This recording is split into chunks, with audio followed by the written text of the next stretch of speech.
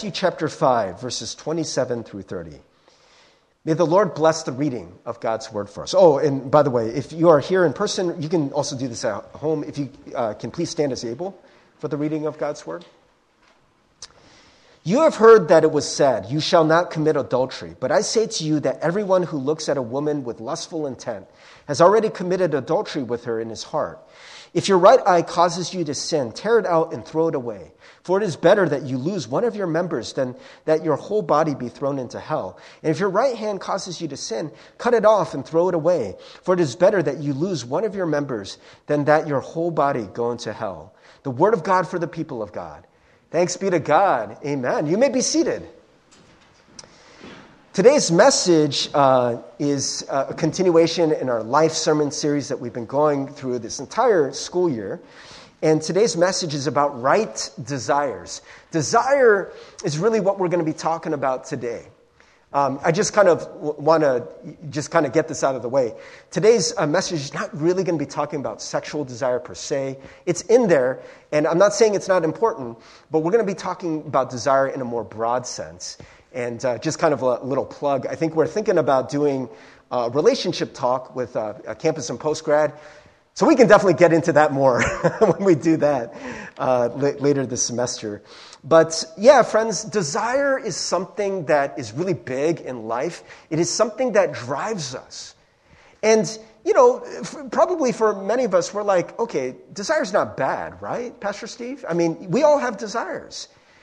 But I will say, as you can kind of see in the title of the sermon, today's sermon is about right desires. That maybe some of us have desires that aren't right, or desires that are maybe like too much, if I can put it that way. If you have seen somebody whose desires are out of whack a little bit, you know it's kind of weird and kind of annoying. I present to you a case study. I know this is a fictional example, but have you guys seen Charlie and the Chocolate Factory? There's a character named Veruca Salt. And Veruca Salt is this really spoiled kid whose dad is like super rich. And so she gets whatever she wants. So if she's like, "Daddy, I want a pony," guess what's going to show up that day? There's going to be a pony. And so in the movie, she's like, "Daddy, I want the Wonka's golden ticket. I want it now." And so her dad buys up all of the Wonka chocolate bars that he can find, and it pays all these people to unwrap them. And so, of course, she wins the golden ticket. And when she gets there, she gets in trouble because she wants a squirrel that can like open the nuts. And so it's this whole thing. I'm not going to get into it. Spoilers. But you know, this whole kind of even as you're seeing this GIF loop of this little girl just yelling, "I don't care how, I want it now." That's my British accent, by the way. I know it's terrible. I can't do accents. But is she British? I can't remember. But this kind of like spoiled, brat. I think all of us, to be honest, like we have a little bit of a Veruca Salt within us. Right? Like we definitely want things and we want it, But friends, even if it's like a little bit not as dramatic as like a Veruca Salt, I think there is a sense in which we know that our desires can maybe lead us in a place away from Christ. But it's something that I think is just ubiquitous in our society. Like everyone has desires, and we think of it as sometimes a good thing. Maybe just to a lesser degree. You look at something and you just want it, right? Like in the passage today, it talks about lust. And there's a kind of lust that we have when we see something. We see there's like a commercial, or you see like this sleek new car. I don't know, the latest Tesla. Or my dad really wants a Cybertruck. And if you guys know my dad, if you guys knew my dad, you would know that that's hilarious. I can't imagine him driving this space age looking thing, but he just he does so much research on the Cybertruck, and he's he's on the waiting list for it, and man, he can't wait. And I don't know if there's anything like that in your life that you're just like, I want it. I want it so bad, I mean, this is from Iron Man 2, if you guys saw this. This is when Tony Stark sees Black Widow for the first time, and he sees her in action. He's like, I want one. And, that's kind of appropriate because, friends, I know we are talking about, or at least Jesus is talking about lust in this passage. But, friends, there is a way in which we, with our lust, we make people into objects. And so there is that similar thing of like wanting something. And friends, again, maybe some of you are thinking, but Pastor Steve, what is wrong with desire? Aren't we supposed to have passion and desire and be driven and have something that's like, motivating you and there's that thing that just kind of pulls you magnetically? Friends, so I just want to kind of fill you in on where we've been. We have been talking about life and how the kingdom of God actually intersects with your real life. Not just life after you die. That's a very clever thing that the church has done. We've taken the kingdom of God and we've made it after we die so we don't have to deal with it. Right? It's like, I can do whatever I want here. And if I just believe in Jesus, I get the kingdom of God later. That is not what Jesus says. Right? If you see Jesus' message, he says the kingdom of God is at hand. It's here, right now. That's what the Sermon on the Mount is about. It's not about, right? This is like Jesus' best-known sermon, right? His seminal teaching is here. And seriously, look at it. Read the entire thing. How many times does he just talk about like, hey, just believe in me, then you die and you go to heaven and you're good. That's not what he's talking about. He's talking about actual life. By the way, friends, I believe it's true that if you believe in Jesus, if you trust in Jesus, right? If you want your life to be entwined with Jesus, Jesus' life is never ending. But it starts now. Make no mistake about that, right? And so we've been talking about, well, how do we actually apply that into life? And last week we talked about anger. That's where Jesus starts with anger, right? And one of the things we talked about last week is how anger drives you. Right? It's like this force that's like pushing you. Like I described it as a wave. If you're in the ocean and there's this tide that's just pushing you out. And it's so easy to just turn around and just be like, okay, anger, take me away. And it does, right? And friends, throughout this whole year, we have been talking about kingdoms. And with kingdoms, you have a king. You have someone who's supposed to lead you.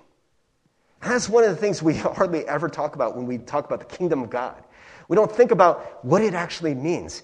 There's a king who's in charge, and he does want to lead your life. There's all kinds of things that will try to lead your life if you don't have this king, right? I mean, we just talked about one, anger. And now this is another one, lust and desire. It drives you. It motivates you, right? It brings you places.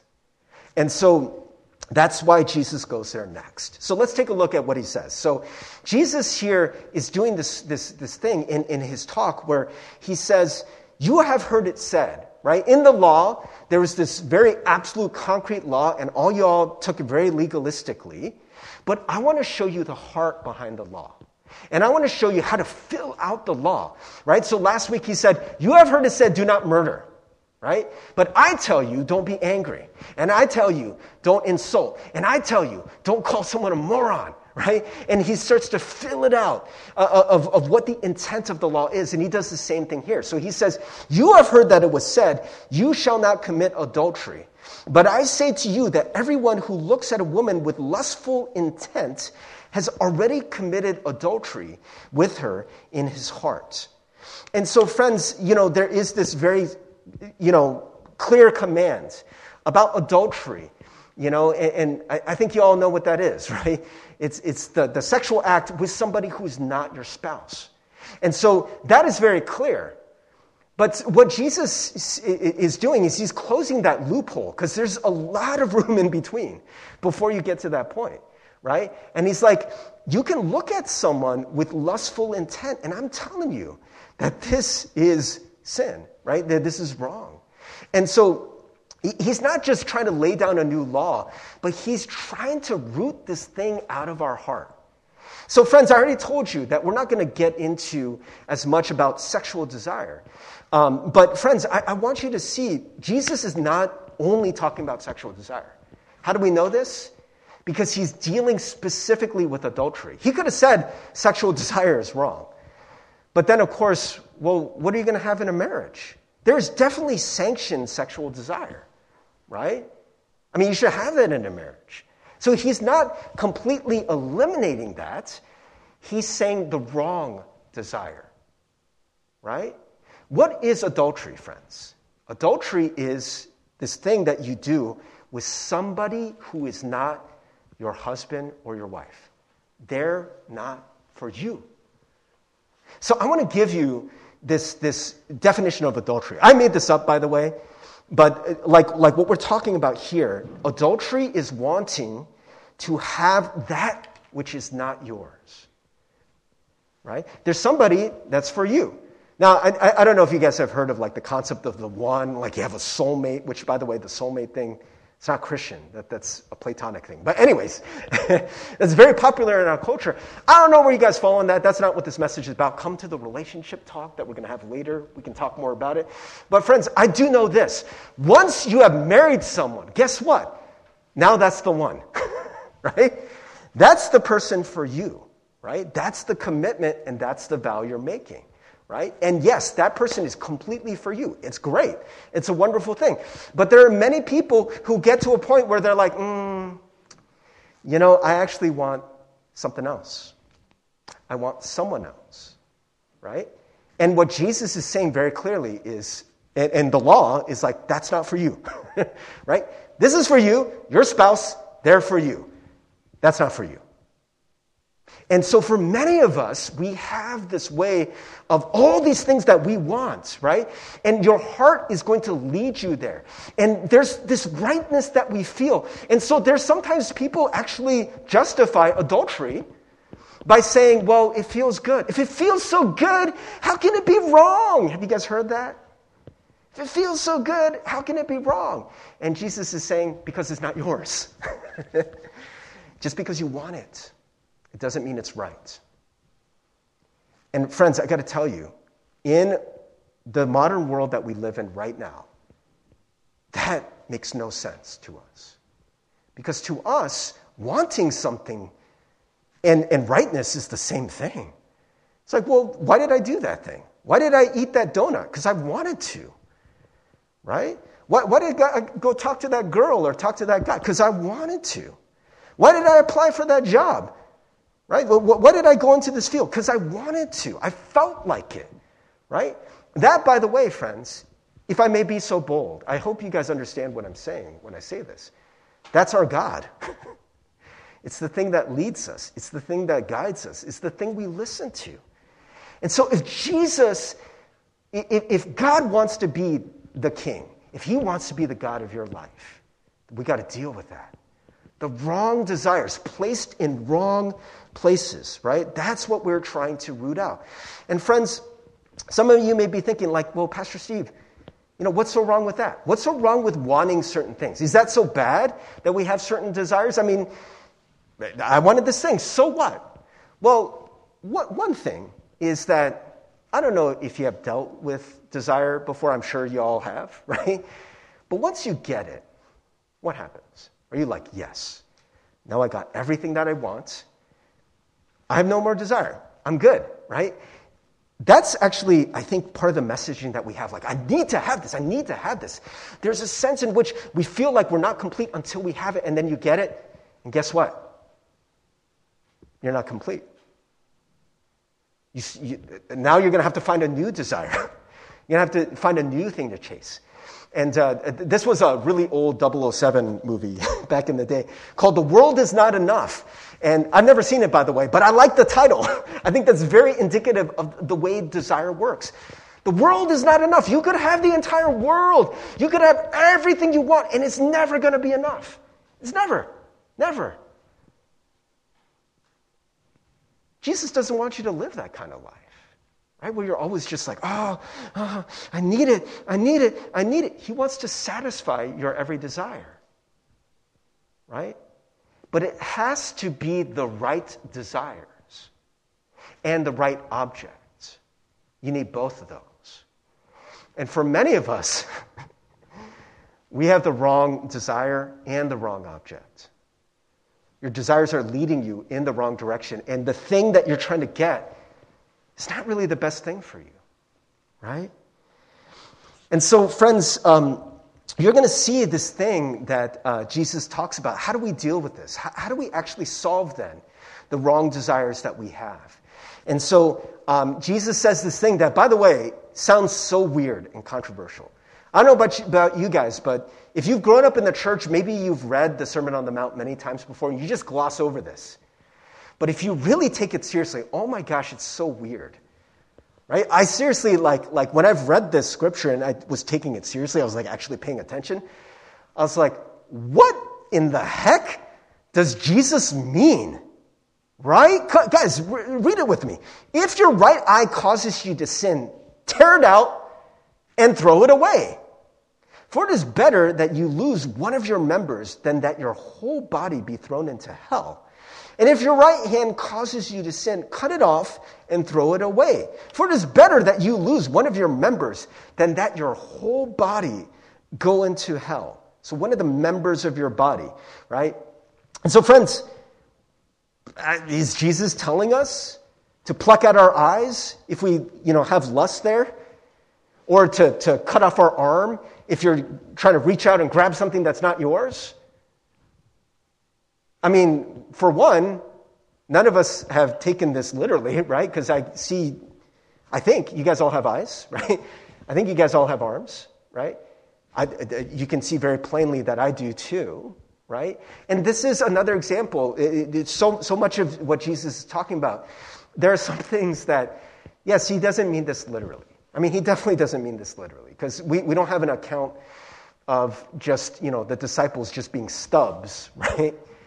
But there is something here. And I got to tell you, I'm going to tell you probably the most common interpretation of this. And then I want to tell you a newer interpretation that I've read recently that I think really captures the heart of what Jesus is after.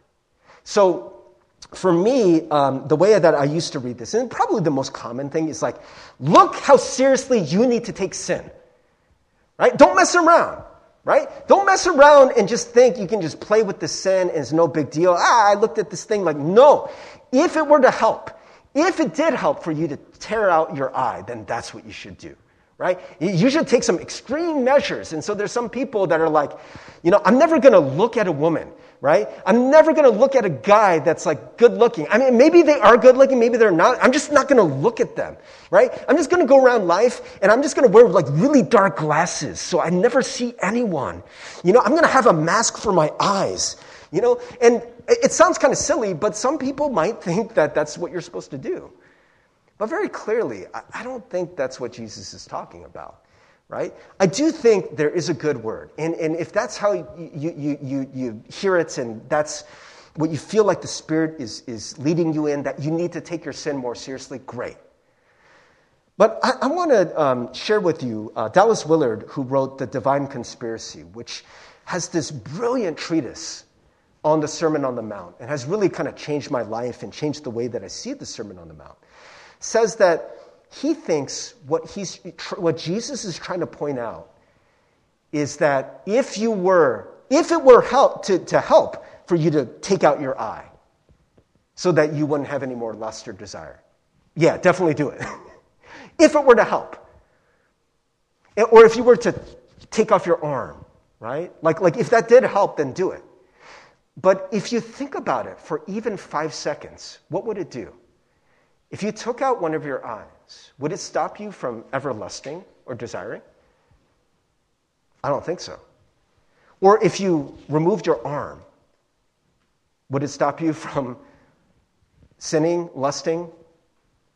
Of course not. Because that's not where lust and desire comes from. Right?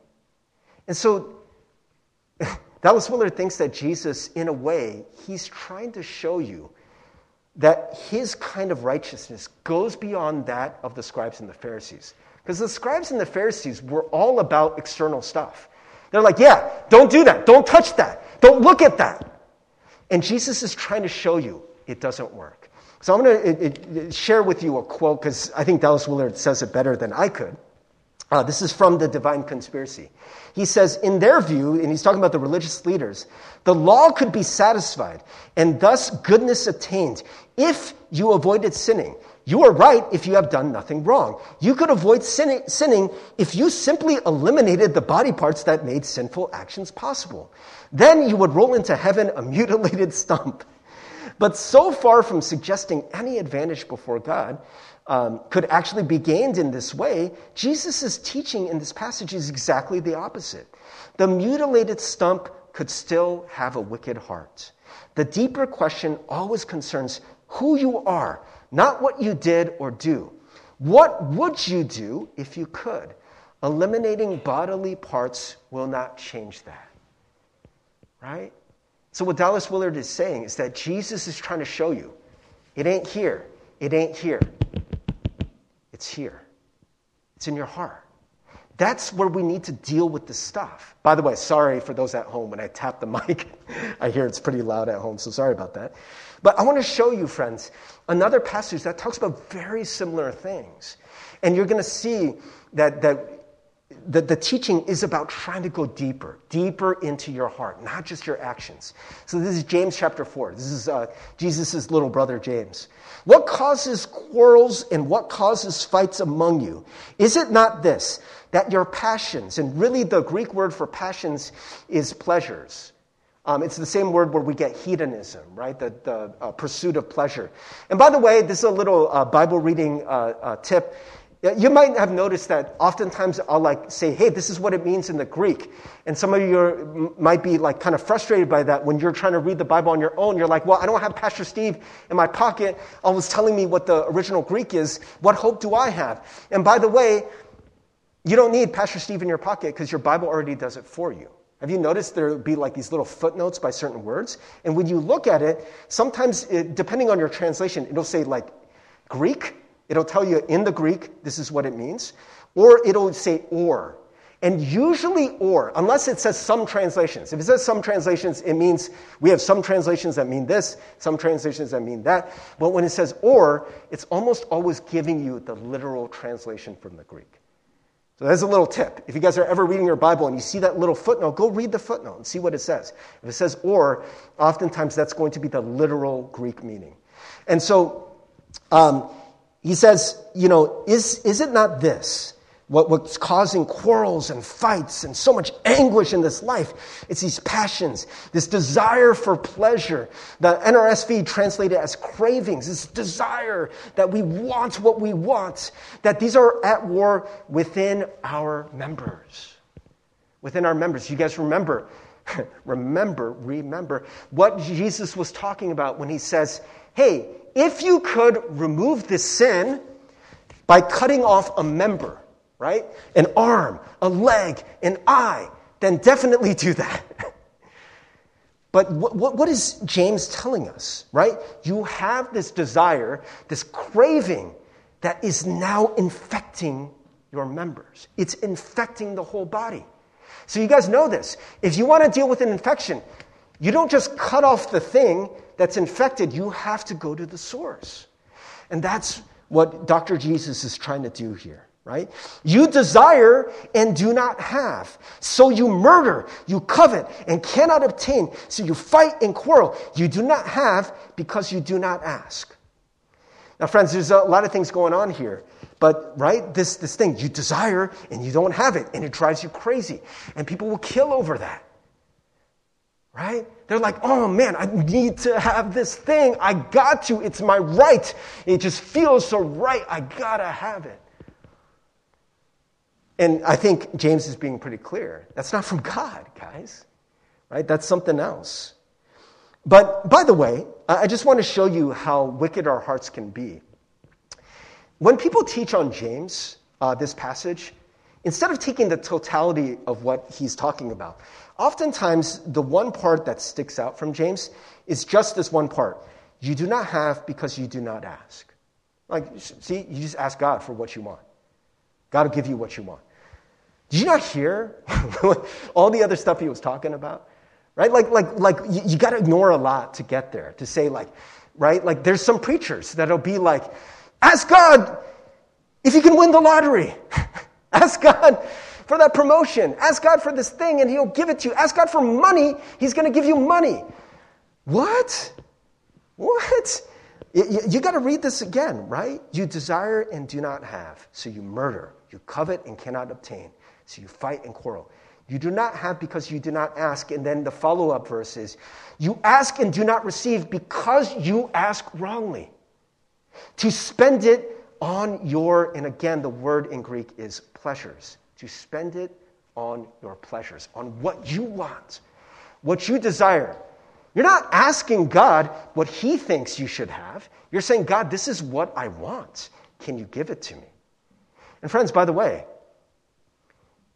it's actually not the worst thing to ask God for that, because you may not know exactly what God wants for you. So I am definitely not telling you to not ask God for things that you want. But I am telling you this: if you want God to be your king, prepare for the answer to be no. Prepare for the answer to be no. There's nothing wrong with asking, right? Just like a child who has a loving relationship with their parent will ask, Daddy, I don't know why he has to be British. Daddy, can I have that cupcake? What's a British thing? Can I have a biscuit? I don't know.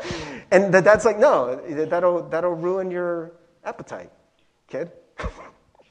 Your teeth will rot. I don't know why the dad is American and the kid is British, but like you don't always give the kid what he wants, and it's not because you don't love them. It's because you love them, because you know there's something better for them, right?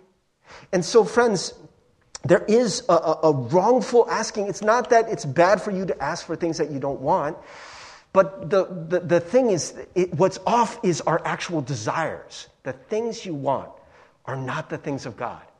And so God's not going to give them to you, right? And then James kind of lays into them a little bit. James is a harsh letter, man. It's a wake-up call. He says, you adulterous people. Do you guys see that? What have we been talking about? What were we talking about just before? Jesus was talking about adultery. And here James used the same word. You adulterous people. You want something that is not yours to have, right? Do you not know that friendship with the world is enmity with God? And so we want the things of the world. We want to be friends with it. We want to be friends with all this money and all this prestige and all this power and all these things, and we want it.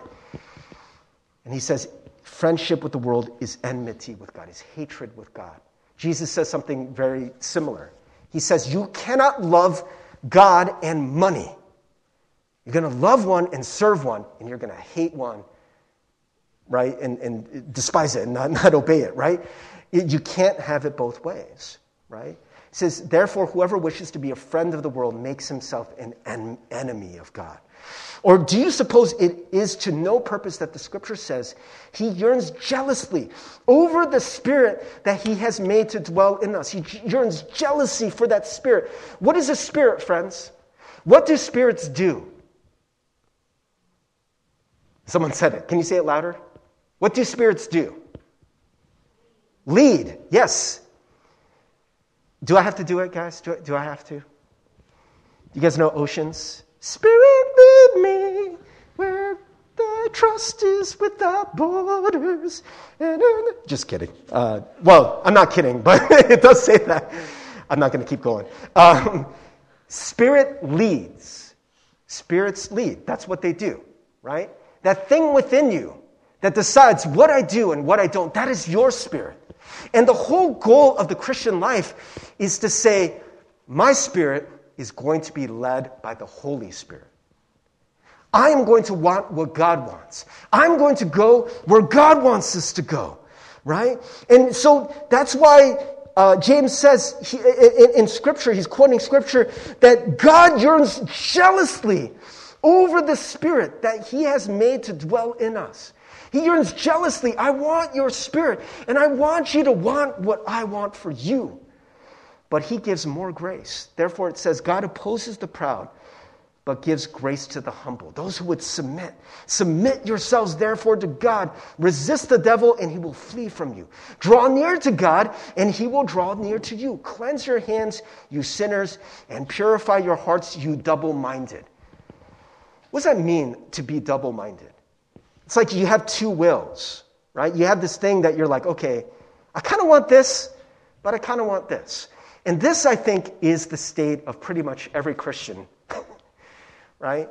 For many of us in this world, including your pastor. I was sharing with the praise team before we got up here, and my prayer request was, I've been very convicted by this sermon. It's hard. It's really hard. And there's so many things that I see that I want. I just want them. I was sharing with them. I was like, I don't know if I'm going to share this in the sermon. Guys, I'm going to share this in the sermon. I've been really addicted to eBay, And just this whole week, I've just been on eBay, and I'm like, I'm about to preach a message about lust and desire and wrong lusts and desires. And friends, I'm just sharing that with you because we all have these struggles. We all have these things I want it. I want it. I didn't stop to pray, do I need this? Or God, is this for me? I'm just like, but I want it. Right? And I think if you were to ask me, well, Pastor Steve, wouldn't you rather have what God has for you? I'd be like, yeah, absolutely.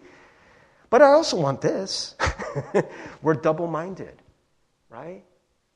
And so we need to be cleansed. We need to bring that before God. We need to confess that so that we can become wholehearted people. And so I want to show you, this is Matthew chapter 7, where it says, ask and it will be given to you. Seek and you will find. Knock and it will be open to you. For everyone who asks receives. And the one who seeks finds. And the one who knocks, it will be open. So friends, I want to be very clear. Again, what did James say? You don't receive because you didn't ask. And so some of y'all are saying, and I got to tell you, I think we use this as the ultimate loophole. We're like, well, I don't know what God wants for me. If I don't know what God wants for me, then how could I want it? Right?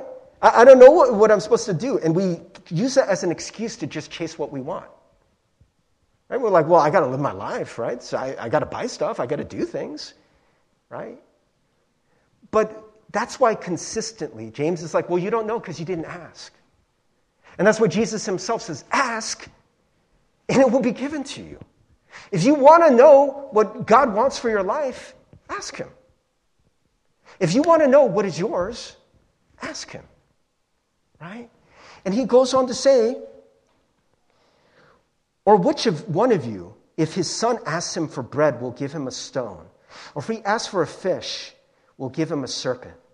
If you then, who are evil, know how to give good gifts to your children, how much more will your Father who is in heaven give good things to those who ask him?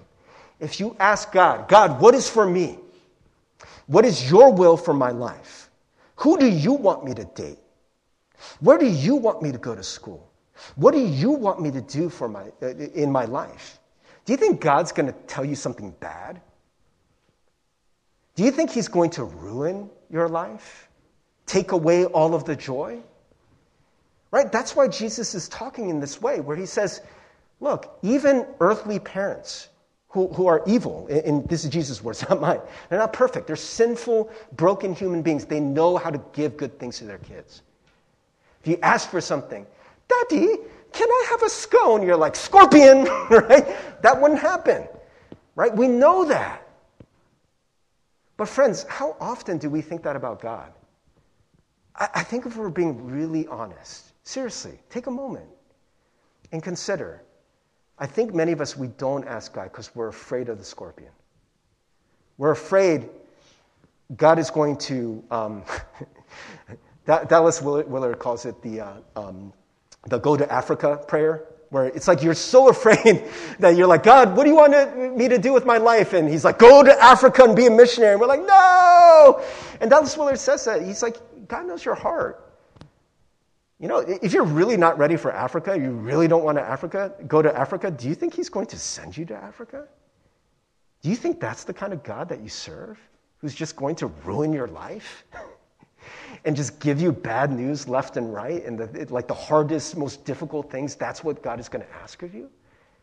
That doesn't sound like a good God. That sounds like a masochist, right? Is that the God you serve? Or do you believe that if you earnestly came before God and you're like, God, I want you to be king in my life. I want your spirit to lead. Show me what I should be wanting. Give me the right desires. Show me what you want me to do with my life. Friends, I have to think. I believe that a good God is going to give you good things. So the thing we most need is the thing most of us will not ask for. It's what God wills for you. What God wills for you, right? This is in the Lord's Prayer. We pray this all the time. Matthew 6:10. Your kingdom come, your will be done on earth as it is in heaven.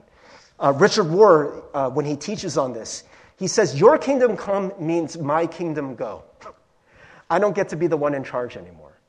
I don't get to say, God, I have ultimate veto power, right? We're not enlisting God as a consultant, right? The way that you talk to your friend, you're like, hey, which job should I pick, right? Like, where should I go to school? Oh, do you think I should date this guy? You know, and then they tell you something, you're like, yeah, I didn't want to hear that. And you just do whatever you wanted anyways. Some of us, we treat God in that way. But if you're really serious, when you pray, your kingdom come, you're saying, I don't get to pick anymore. I know it's hard, friends. I'm telling you, I am not 100% there. But that's where we are going. To be able to say, we are the kinds of people who want what God wants for us. We want to have godly desires, right? Because God, if he knows everything, and if he loves you, what he wants for you is the absolute best. Why would you get second best when you could have the best that God has for you? Why would you get, to be honest, so many of the things that we choose, right? You choose and you're like, why did I want this? Why was this such a big deal? It's so disappointing, right? Friends, if I can make a guarantee, can I be so bold to say this? I think Jesus makes the guarantee. You will not be disappointed if you live this kind of life. Dallas Willard was a man. I've been reading a lot about Dallas Willard and reading a spiritual biography on him. And he was a guy who, he really loved the Word of God and wanted to teach it. But as he was praying and considering, he felt that God was calling him into, just academics. He became a philosophy professor. Not Christian philosophy, just a philosophy professor. And it gave him many, many opportunities to reach out to people that he never thought he would. If he had it his way, he would have been a pastor.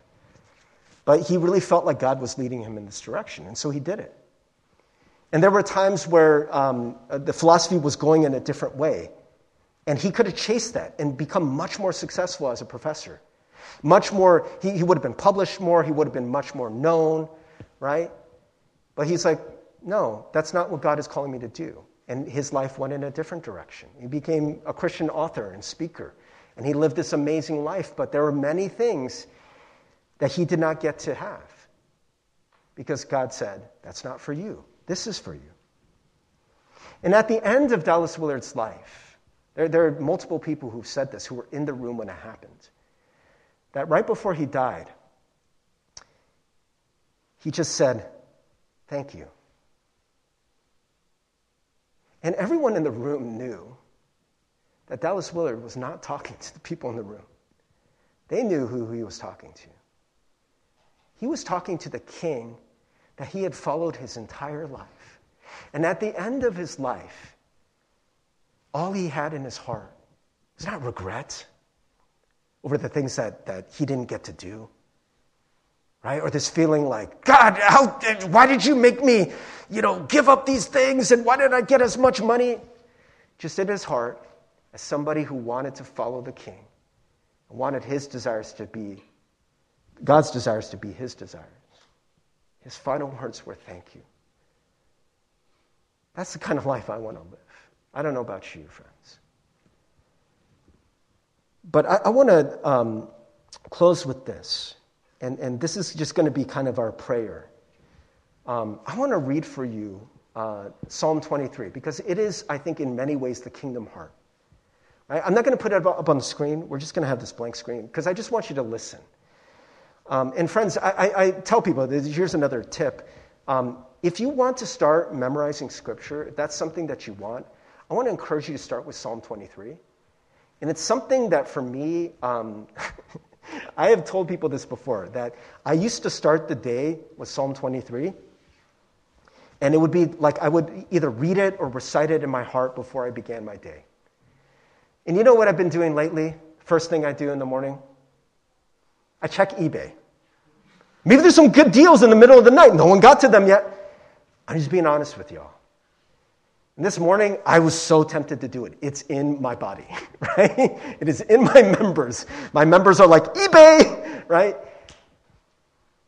But there was a part of me this morning, maybe it's because I was going to preach on this, I'm like, let's read Psalm 23.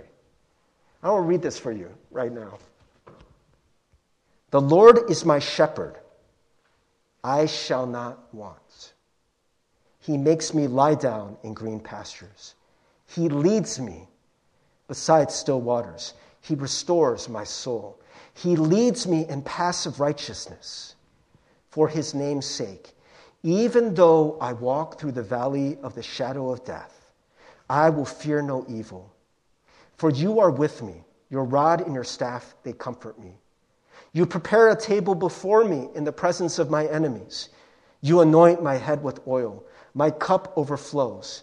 Surely goodness and mercy shall follow me all the days of my life, and I shall dwell in the house of the Lord forever. That is the heart of somebody who wants to follow the lead of their good shepherd.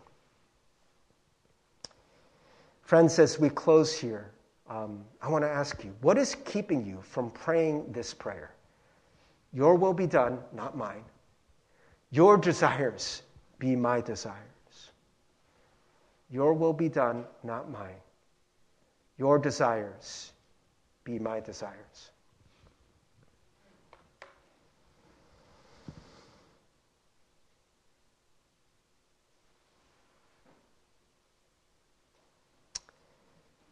We're going to go into a time of communion now. And communion is about the Last Supper that Jesus had with his disciples, where he was absolutely being led by the Spirit of God, right? He wasn't doing what he wanted to do. Because, the human side probably would not wanted to die on a cross, right? But that was the will of God for him, and that was good. And he shared one last meal with his friends, and some of the people there, they betrayed Jesus. And when he was doing that, by the way, if you're doing this at home, you can go get your bread or your juice. Hope you can still listen to this part.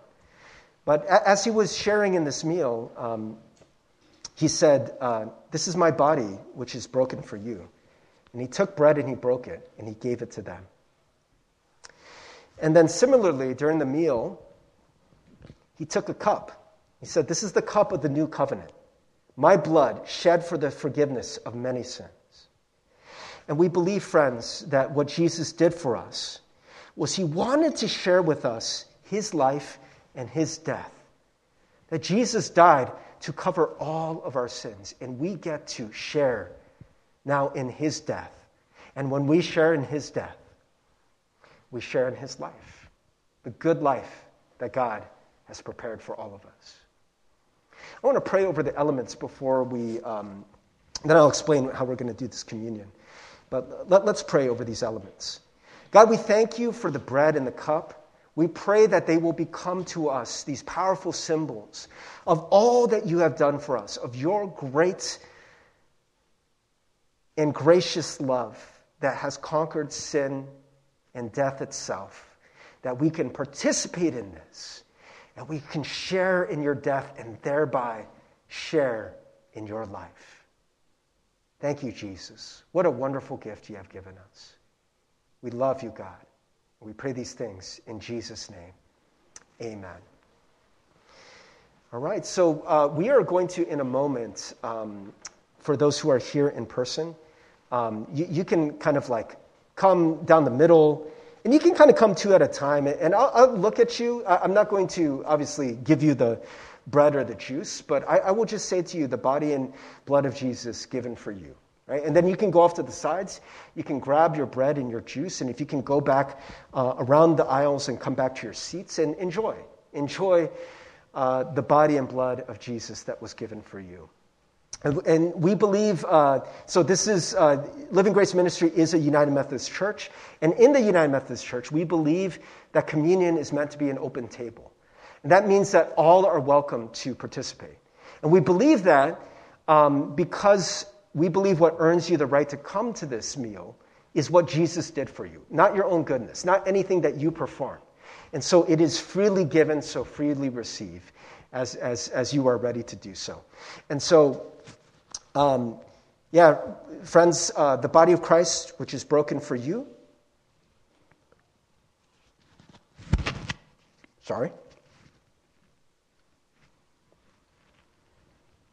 The blood of Christ shed for you.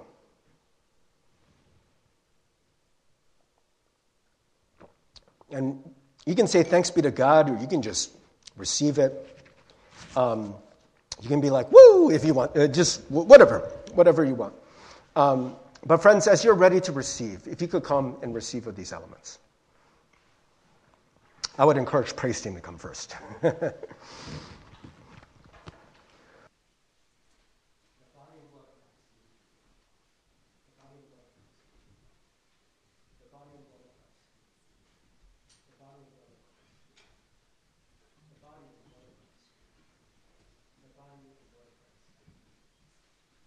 body and blood of Christ given for you.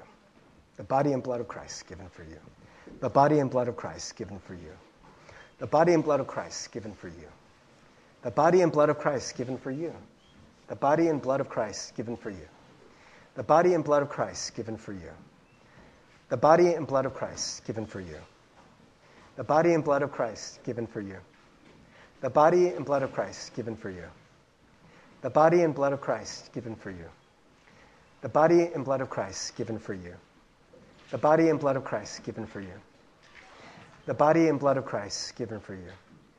The body and blood of Christ given for you. The body and blood of Christ given for you.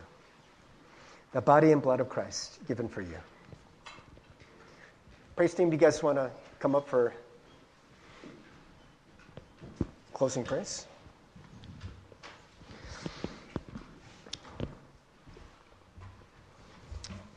Friends, would you pray with me? God, we thank you so much, Lord, for who you are and all that you've done for us. And God, that your Son did all of this while following your will. And God, we pray, Lord, just for us, that we may be the kinds of people who can ask earnestly, God, what is your will for us? What is your desire for us? And that we can learn to have your desires be our desires. That we could learn to have the life, God, that you would want for us. A good life, because you are a good God. We thank you, Lord, so much. And we pray all these things in Jesus' name. Amen.